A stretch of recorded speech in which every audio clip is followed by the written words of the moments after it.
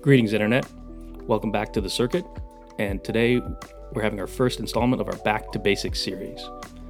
I'm running solo today, but this is a new segment we're thinking about rolling out more broadly. Back to Basics, where we take a look at a single company or a single topic over a historical time frame. Most of our content is very much focused on what's happening today. That's what's of most interest to people. But we think there's also value in taking time to tell a longer story, looking back further in history, which gives us the ability to sort of dig into the technical details and also to talk about some of the weird, social, funny anecdotes that pop out of the history of semiconductors. So we're starting this one today with a look at Broadcom, or the company we know today as Broadcom.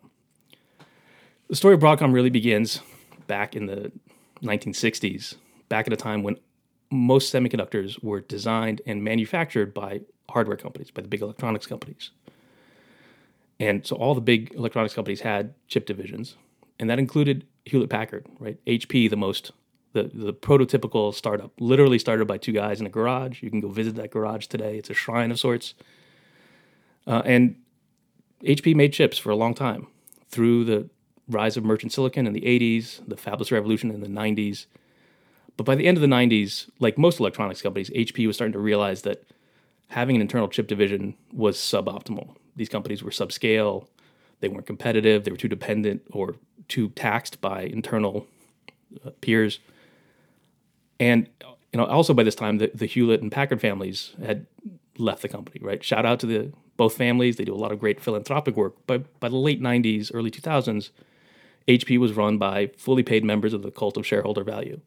And so they set out to spin off all of HP's non-core businesses, right? So anything that wasn't a PC, a printer, a server got spun off into a company called Agilent.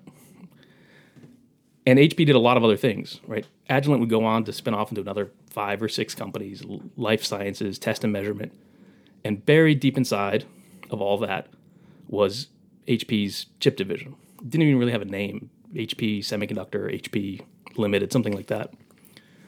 And at this point, it wasn't even really making that many semiconductors. It was mostly making passive electrical components, capacitors, resistors, and filters. So let me take a pause on the HP narrative and talk a little bit about radio signals, right? Radio frequency signals, RF signals, are something of a black magic, right? When you transmit an RF signal, radio signal, you never really know how far it's going to go. There are all kinds of real-world variables that are going to impact performance. And so when you're designing one of these systems, one of the key constraints is you want to make sure that two signals don't interfere with each other, because both of them end up getting ruined. There are lots of ways to mitigate this. And in the 1920s, when the FCC was allocating commercial radio spectrum, they essentially inserted buffer bands, right, guard bands, in between the radio stations. That's why today FM radio stations are all odd numbered, 91.1, 91.3, 91.5.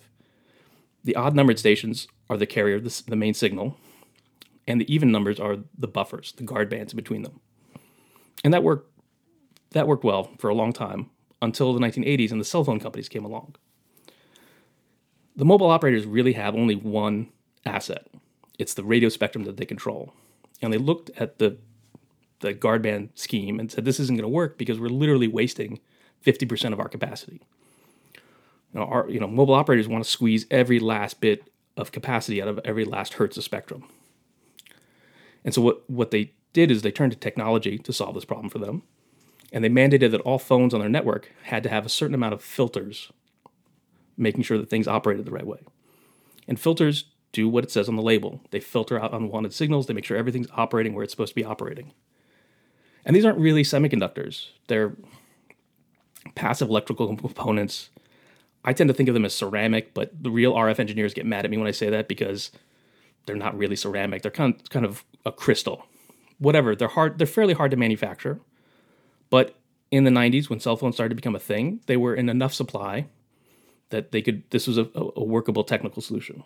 And HP actually had a really good filter business. So here we have HP Semiconductor making filters, which looks like a big growth market as cell phones become more popular. But it's buried inside all these other junky commodity components. So the unit was losing money. And so you know who likes a buried treasure deep inside a hairy business? Private equity, right? That's a perfect private equity setup. And so HP/Agilent sold their chip division to KKR and Silver Lake, right? The two 800-pound gorillas of private equity. Silver Lake in particular is, big in tech. And they sold it to them in 2005 for $2.6 billion. And the private equity companies did two important things. First, they hired a corporate consultant to pay them a few $100,000 to come up with a name for this company. And they came up with Avago. Right? That was the name of this chip division now, Avago. And that's why to this day, Broadcom's ticker is AVGO, Avago. The second, more important thing Silver Lake did is they hired a CEO to run the company, a man named Hock Tan. If we had sound engineers, this is the point where the sound engineers would play the Emperor's March from Star Wars, because Hock Tan is the protagonist of our story. He's a hero to some, a villain to many, but unquestionably one of, if not the most influential, impactful semiconductor CEOs in the US in the last 20 years. Hock took charge and immediately set to work. He shut down all the unprofitable business lines, pared it back to basically just the filter line. He cut out all kinds of costs, fired all kinds of people. HP had a notorious bureaucracy, all these overhead, all gone. It was not fun. It was a pretty painful process for a lot of people, but he turned it around, and Avago was very soon profitable. And then at that point, soon after, he went back to Silver Lake and said, okay, let's do another one. Let's go buy another company.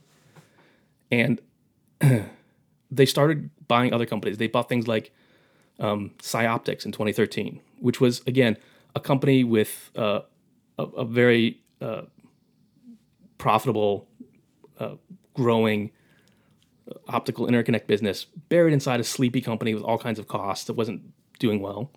He came in, he pared everything down to the profitable lines, he removed all the overhead, fired a bunch of people, and turned that company around too. And this became the playbook, something that Hock and the team at Avago would do for the next 20 years. They're still doing today. They had a clear playbook. They knew what kind of targets they want, and they would go through and acquire and clean up all these companies, roll them up one by one. He took the company public in 2008, all kinds of little deals going on during this time. And also around this time, they bought the filter business out of Infineon. Right? Infineon, again, the chip arm spun out of the German industrial company Siemens, had lots of products, it was going through its own sort of realignment, and so they sold off a bunch of assets, including this little filter business that made specialty filters, right? F-bar or BAW filters. And F-bar filters were very hard to manufacture. They're very high precision, very high spec part. It's hard to manufacture them, and so they were expensive, right? And so they weren't really used in cell phones. They were used in a lot of specialty applications. It wasn't a huge market.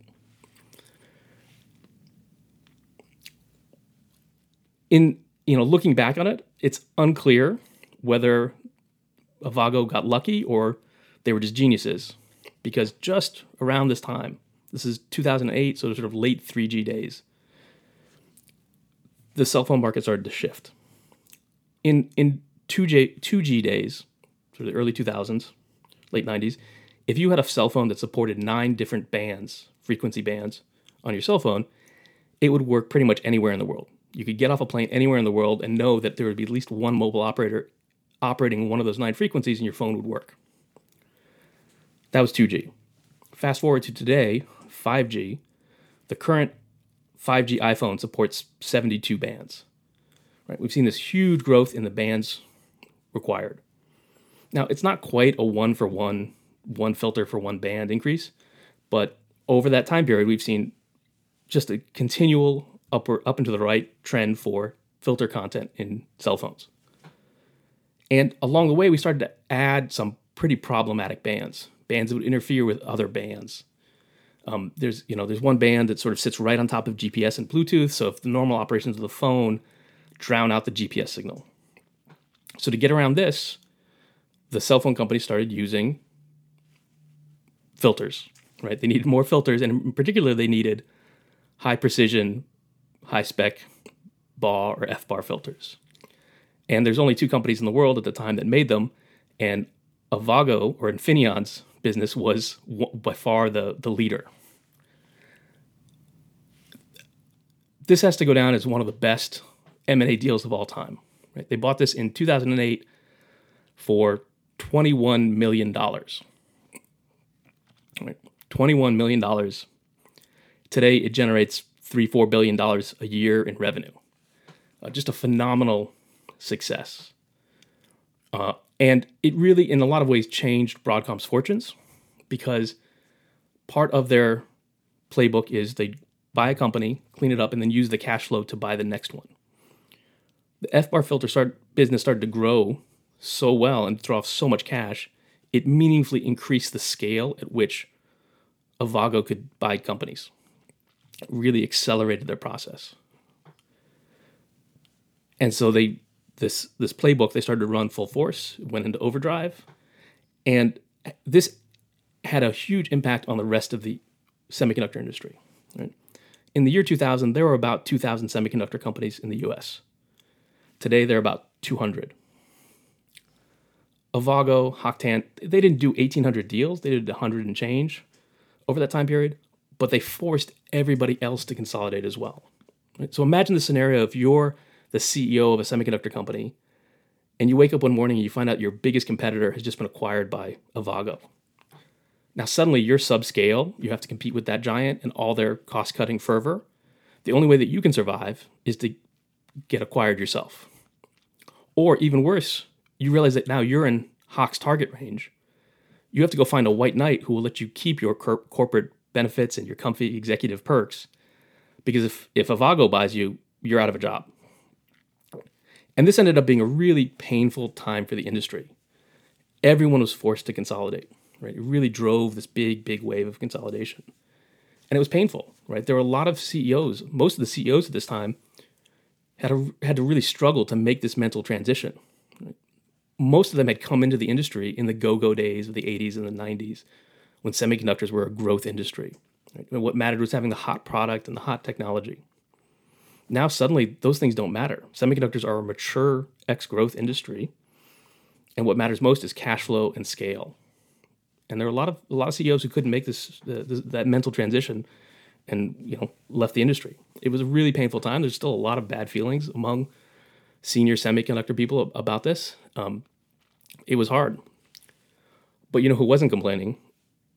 Avago shareholders, right? From IPO till today, Avago's Broadcom stock is up about 1,200%. It's one of the best performing semiconductor stocks of this century, right? It's either that or Nvidia. They're sort of both pretty close.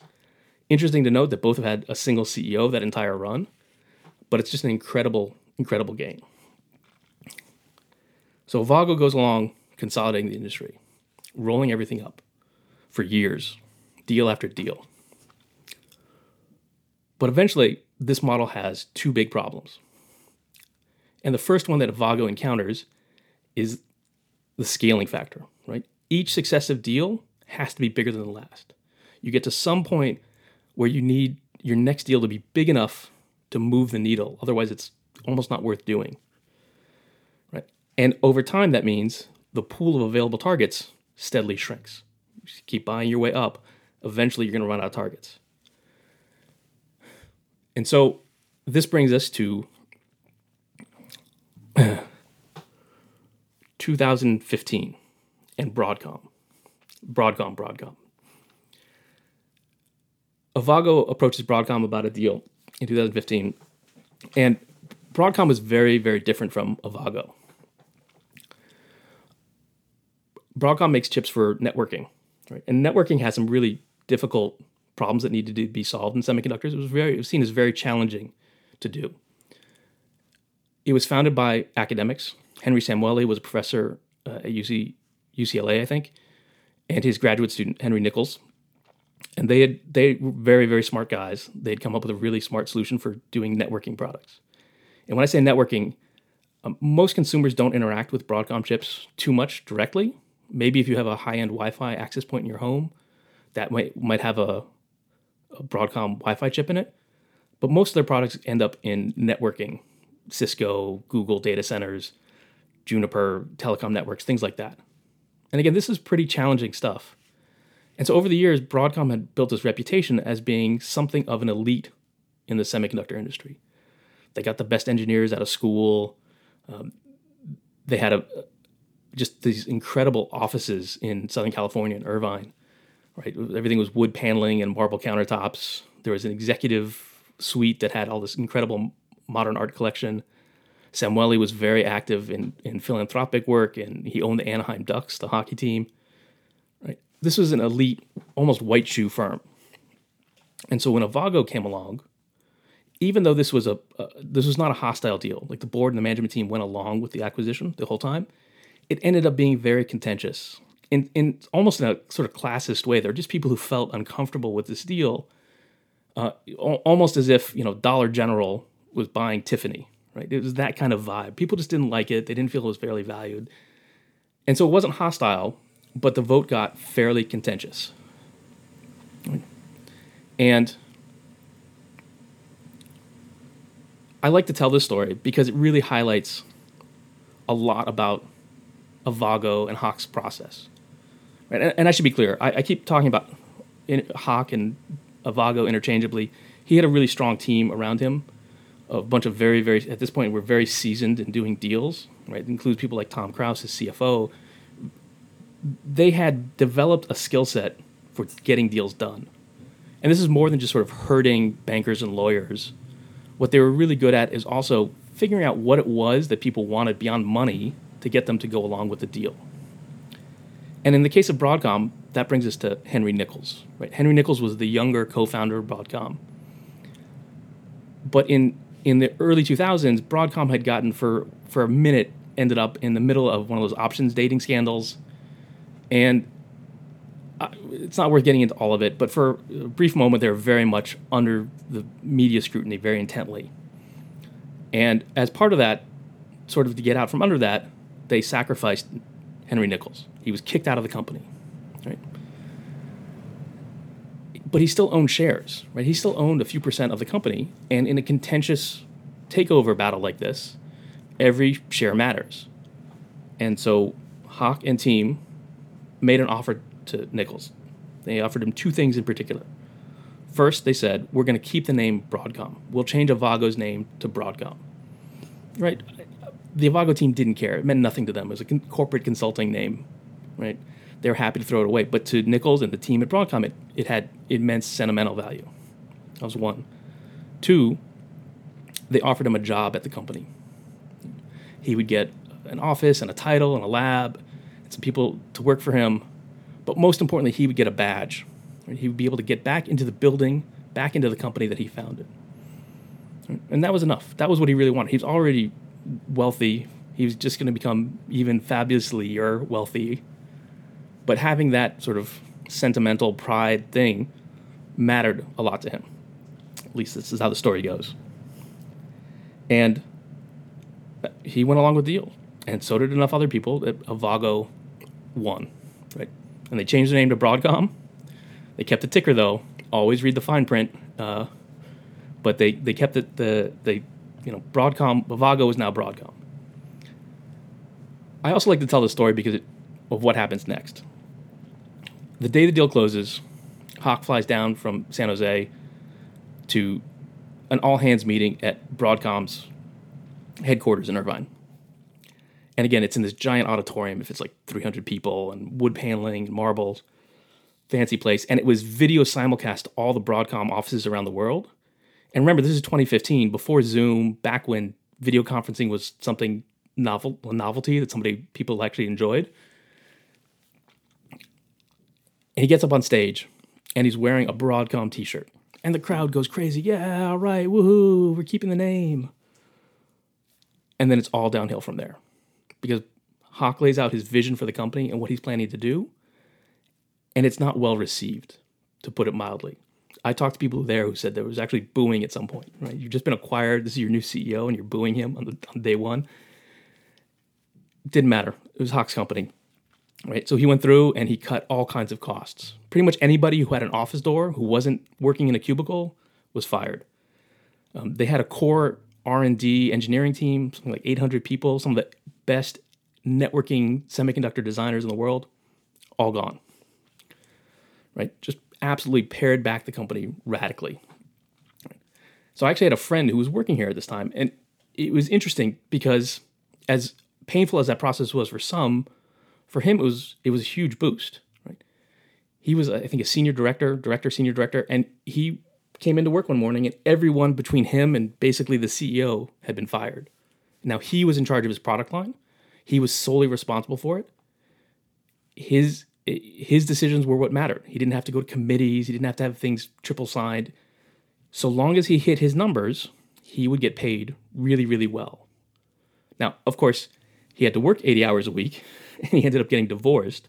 But from a career perspective, this was immensely empowering. It was a big move forward for him, for his career, right? So now Avago is Broadcom, and that deal ends up doing very, very well for them. However, it does go back to the original problem of what to buy next. And really, there's only one target left, right? Qualcomm. Now, this is going to be very different from Broadcom in a lot of respects, but in a lot of other ways, it made a lot of sense. Right? This is the last major chip company that sort of fit Broadcom's criteria for buying, Hock's criteria. It had some immensely profitable business units inside. It had a duopoly in cellular modems. It had this crazy lucrative licensing business, but it also had a lot of extra cost, right? This is still a family-run company. The founding family was still involved. That's a company that to this day still runs an airline. They have 4 fancy corporate jets and 30 employees to man it. There's a lot of cost in Qualcomm at this time that probably wasn't needed. And the big difference, though, is that this deal was going to be hostile. Right? This was not going to be a friendly deal. No one was going to go along with this. The Qualcomm team really didn't like Hock. They didn't like Broadcom, the original Broadcom. So there's a lot of bad blood here. But this was the next target. And I was actually working at Qualcomm at this time. And I remember this really clearly. I went down to San Diego once to meet one of their M&A team. And this is the first time I'd met him, and we discussed a couple matters. But towards the end of the conversation, I said, hey, I'm hearing that Hock is coming for us next. It's a pretty big rumor up in the Bay Area. And he didn't buy it. He was somewhat dismissive, kind of scoffed and said, yeah, he can't afford us. And I said, no, I've done the math. It's a stretch, but they can afford us. He's getting a little frustrated, grimaces at me and says, we'll hold him off. I mean, what would you recommend? What do you think we should do? And I said, well, why don't we go out and buy somebody else, strip out their costs, bulk up, and push us past the point where he can afford us? And at this point, he was pretty angry. He was red. I saw there's a vein bulging on his forehead.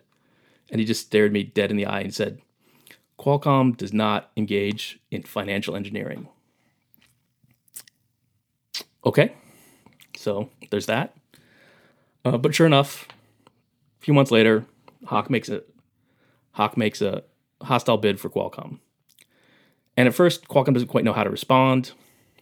A few months in, they announce that they're going to buy NXP, that they're going to, I remember at the time they had this beautiful corporate presentation talking about cross-strategy and synergy and all these strategic opportunities. But everybody looked at it and knew that was all sort of secondary. They were buying NXP so they could strip out the costs, bulk up, and make themselves unaffordable for Broadcom. The problem was that didn't work. First off, the Chinese regulators sat on the deal. They never approved it. To this day, they've never even responded. Right? So that deal wasn't going to happen in China. But even a bigger problem was that this was taking place as the combined Broadcom numbers were flowing into the old Avago's financials, and all the cost cutting was taking effect.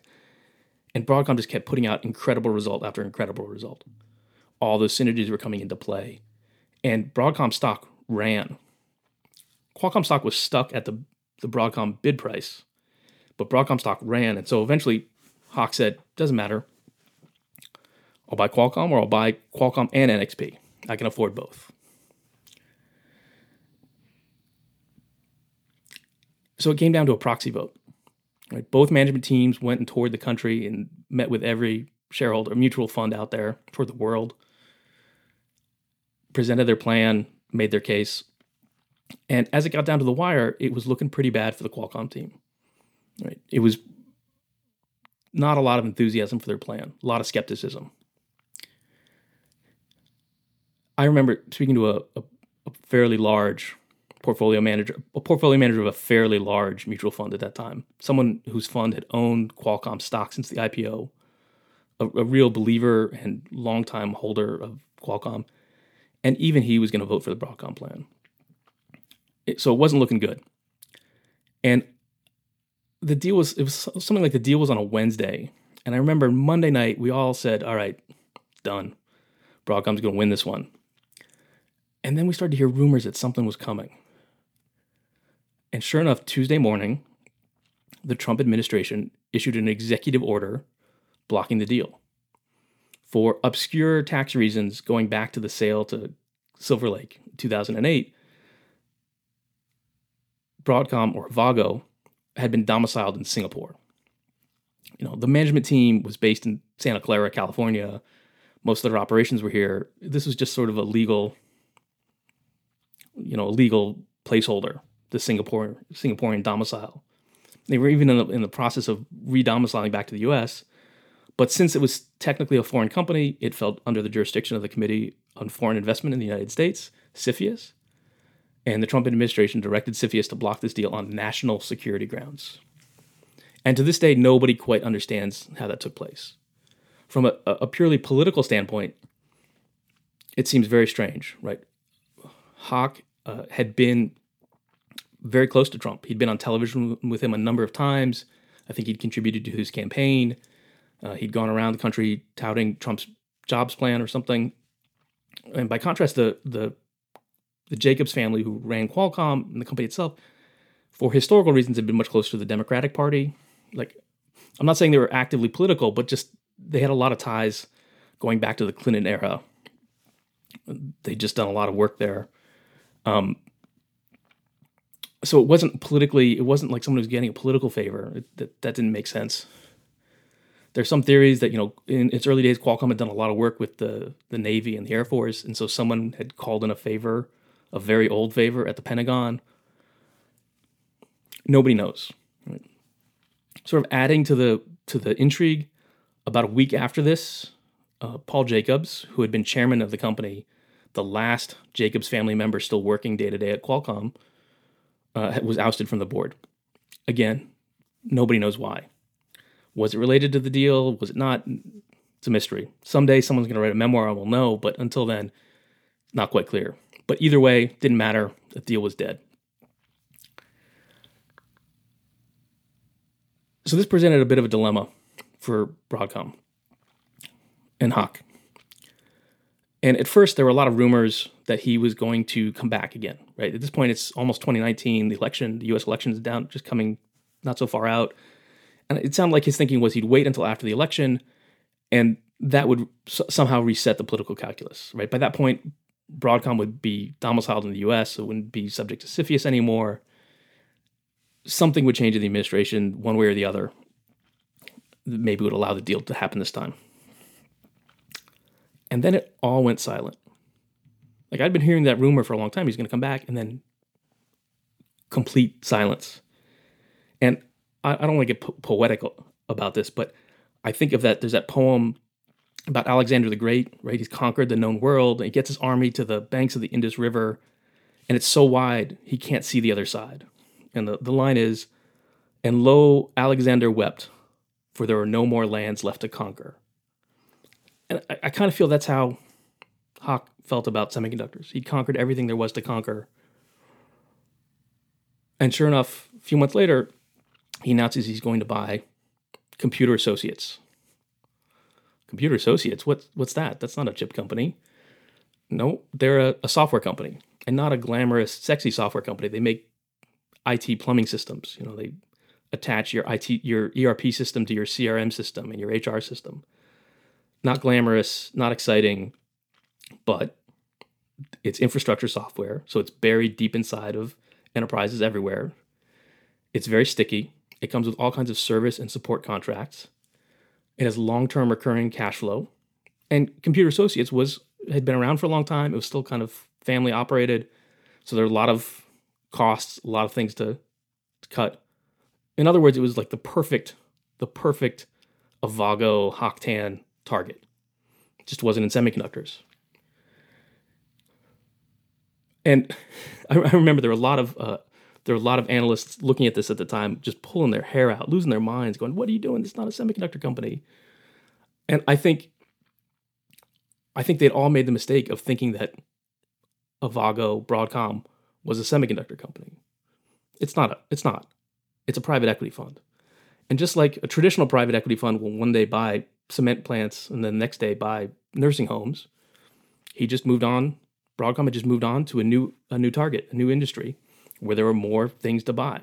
Right? There's a lot of software names that meet this criteria. And so he bought Computer Associates, and he went on and bought another one. And now he's in the process of buying VMware. All very clear pattern. Sticky, recurring revenue, impossible to pull out, buried deep inside of lots of extra bloat. There are a lot of targets. It's a target-rich environment. And that seems to be where they're going. Now, I mentioned a while ago that there's two problems with this model. And the first one they saw was scale. The second problem was, do you risk cutting too much? When you're rolling things up, do you risk cutting things too much? And for a few years recently, we've started to hear rumblings from customers in the networking space, other places too, but especially in the networking space, where the old Broadcom had sort of been the flagship. They had this flagship Tomahawk product that was very much a sort of central piece of a lot of networking systems. And a lot of us heard rumblings from customers like, "Oh, it's not competitive. It's falling behind. The Broadcom chip is falling behind. The roadmap is not exciting." And so there were some people who thought, "Oh, you know what? They've cut R&D too much. They're not having the chip's not as exciting as it was before. They're going to lose market share." And just before that grumbling really started to mean anything, they rolled out the new chip, right? The new Tomahawk came out late last year, and everybody's very happy with it. And I think what shifted is the old Broadcom had built a reputation for engineering excellence. And they saw value in having that in their brand and having the latest, hottest chip come out at a pretty rapid tempo. And so they wanted to be first, and so their roadmap was somewhat accelerated. The new Broadcom just wants to have the right product at the right time. They're optimizing for something very different. And that's what they delivered. So, maybe there's some truth to this. Maybe they do risk cutting R&D too much. I would say there's no conclusive proof one way or the other. And I guess the other thing that people worry about is, does this playbook that they've used for so long in semiconductors, does it work in software? And I don't think we know the answer to that yet. But at this stage, I'm inclined to give them the benefit of the doubt. So that's where we are today. Thank you for listening. We will speak with you again next week.